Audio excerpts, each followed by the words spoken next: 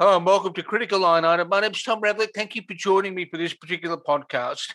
We all know that climate change and climate reporting is a major issue for companies, and as society moves on, and as uh, uh, you know, countries like Australia and others start to set firmer targets on deadlines for the reduction of emissions, what companies do and what individuals do becomes more important. There is an interesting organisation. It's a startup called World Work for Climate that looks at how you teach people to move more quickly towards getting some climate impact from what they do. Now, I'm talking with Lucy Piper, who's the director of Work for Climate, who's going to take us through what Work for Climate does, what its objectives are, and what the ultimate goal is of all of their work. Lucy, thank you for joining me. It's great to be here, Tom. Thanks so much for having us on the show. Thank you. Now, there'll be those who pick this podcast up who will wonder what the heck Work for Climate is. Can you explain what Work for Climate is and how it came about? Sure. Okay, so Work for Climate is basically a platform that it's solving two problems. It's on the first hand helping corporations move faster on climate and achieve ambitious climate goals. And the other thing it's doing is helping individual employees take action on climate at work. So I came to this from the corporate sector. I'd worked in a job for almost a decade at a progressive business that were doing a lot of great stuff in the climate space. And I had learnt that business really could be a force for good. And as I got older, specifically when I came back from maternity leave, which I think happens to a lot of people when they become parents, the urgency of the climate crisis was really galvanized inside me. And I just thought, I have to do everything that I can to start solving this problem, and took on the role at Work for Climate. And what we're trying to do is harness that energy of individuals like me, people who are feeling this urgency of climate and going to work every day. They're probably doing a lot in their personal lives to reduce their impact, and know that if their company was doing more, it would have a much bigger impact on the climate crisis. They're seeing the kids out at the school strikes. They kind of want to join in, but it's not our movement. There's not really a movement for Gen X and older millennial professionals.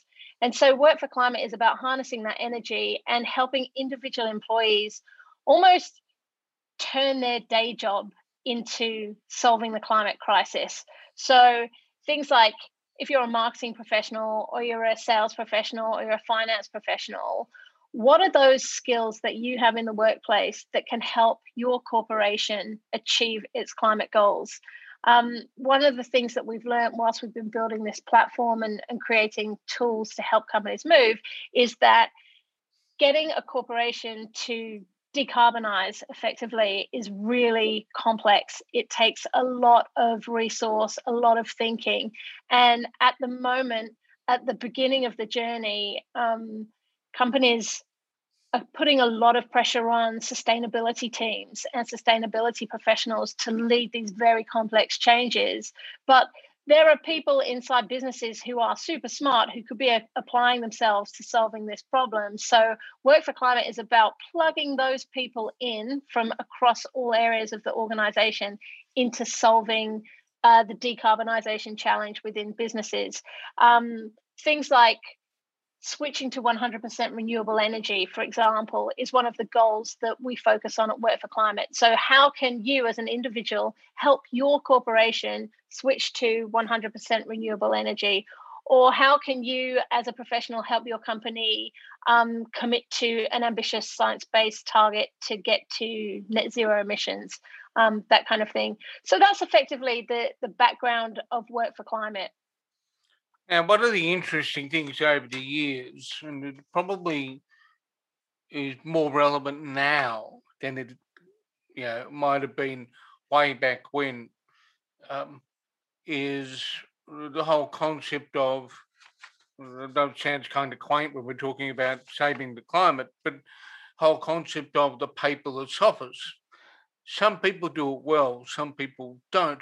In your discussions with people through the work of climate process, um, how do you, does that feature greatly in that? In fact, I've been a naughty boy. I've actually printed up the media release today, so I'm a little, I might be a little backward, and need to take another 3 steps forward. However, how does that work in getting people focused? Because there are technological solutions that they can put in place. Have you had that discussion with people through Work for Life?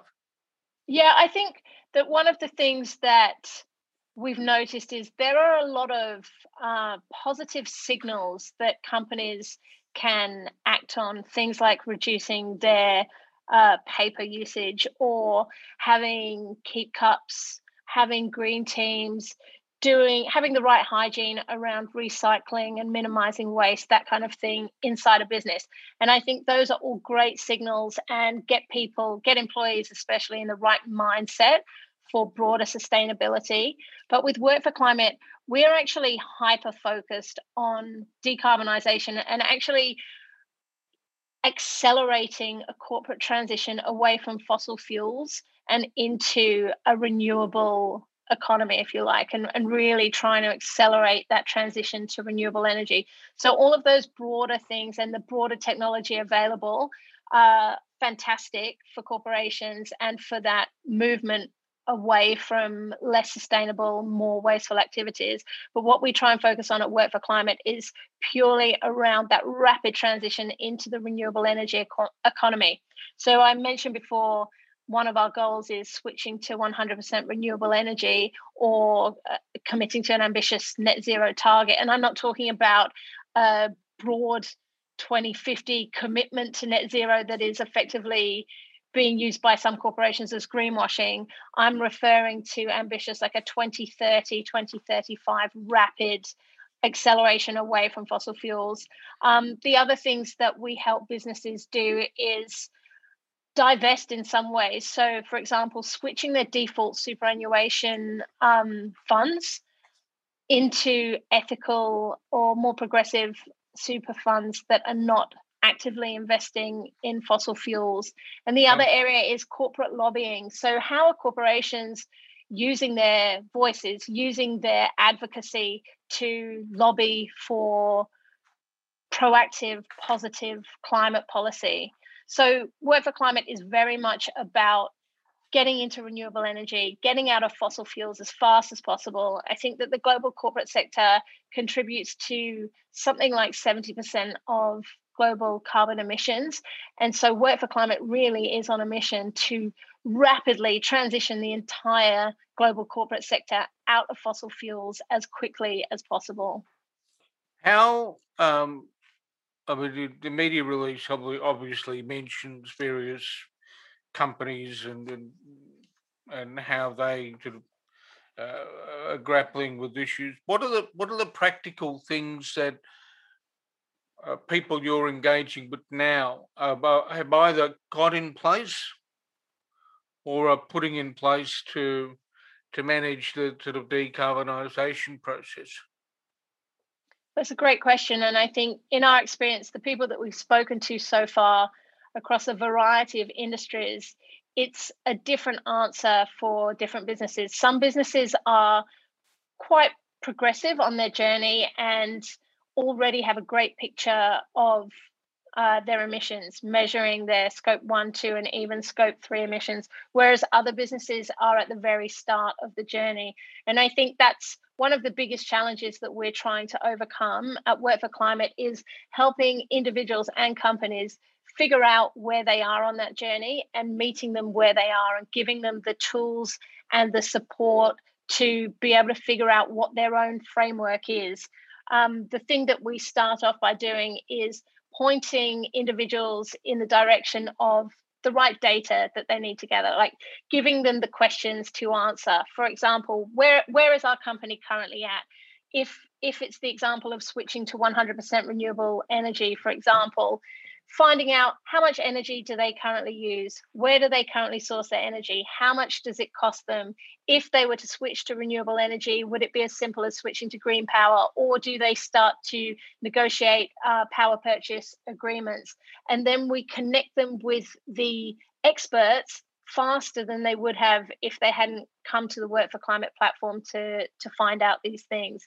But the short answer to your question, Tom, is that every business is finding themselves in a different place, and a lot of things come down to climate risk as well, and how exposed a corporation is to future climate risk, and how they are starting to measure, report on that, and communicate that internally as well. How much of a company's progress is reflecting on the examples you've seen to date? How much of that progress is a result of environmental conservation or environmental pestering from, if I can use that term, from institutional investors and other stakeholders? So you're getting a sense that there's a kind of a call and response thing going on here between people who hold a large stake in companies and then the companies themselves wanting to make sure the investment stays with them? I think that it's a combination. I would say that the majority of people who are switched on, reading the news, are aware that we are in a critical decade for taking climate action. I think that the pressure from investors is only going to increase on corporations. The pressure from employees is only going to increase. The pressure from consumers and customers is only going to increase. Corporations need to move. Individuals who sit on boards of corporations are not blind to the action that companies need to take. So I think that we're only moving in one direction. And to answer your question, Tom, I think that yes, outside pressure is driving companies to make change predominantly. But I think that as this gathers momentum, more and more things are going to come into play. This is going to start getting regulated. Businesses will have to move to net zero emissions, whether they move now or whether they move 30 years from now. This will become regulated. So I think the pressure will continue to increase, yes. You mentioned the earlier, and this is a point that resonates with me, given my background into dealing with accounting and auditing and reporting. You mentioned that there are companies that have got themselves to a point where they can measure their impact. In the conversations you have with people in business, are there times when they focus on the cost of setting the system up in order to capture the information they need to measure? Because as you transition from one form of energy to another, and you're wanting to measure the impact, you've got to have a way of not only understanding the difference between point A and point B, but also how you capture that information, your systems for regulatory reporting, for general reporting to stakeholders. Is cost of compliance something that comes up when you talk to people? Absolutely, yes. And I just want to say that was a really fascinating way to phrase that. Thank you, Tom. That's given me food for thought around that idea of moving from point A to point B. But yes, cost absolutely comes into everything. This is business. So we're not talking about getting purpose-led, purpose beyond profit businesses moving on stuff. We are talking about capitalist business institutions. The job is to put money in one side of the box, and then more money comes out the other side of the box. So cost is always going to play a part. With renewable energy, long term, the cost is going to be beneficial to switch. Like there's volatility in energy prices at the moment, so locking in a PPA so that you know what your prices are for the next 10 years, that is only going to benefit your forecasting in the long term. And as the price of renewable energy comes down more and more rapidly, long term, that is going to be better for business. In the short term, there are going to be varying levels of costs, and there is always going to be pushback from certain areas of businesses when it means making short-term investment for longer-term gain. But I think that tension is changing as more and more people are becoming aware of the fact that long term, we don't have a choice. We've got to solve this problem. When you've seen the debate within the general community about transitioning from, as I say, point A to point B, and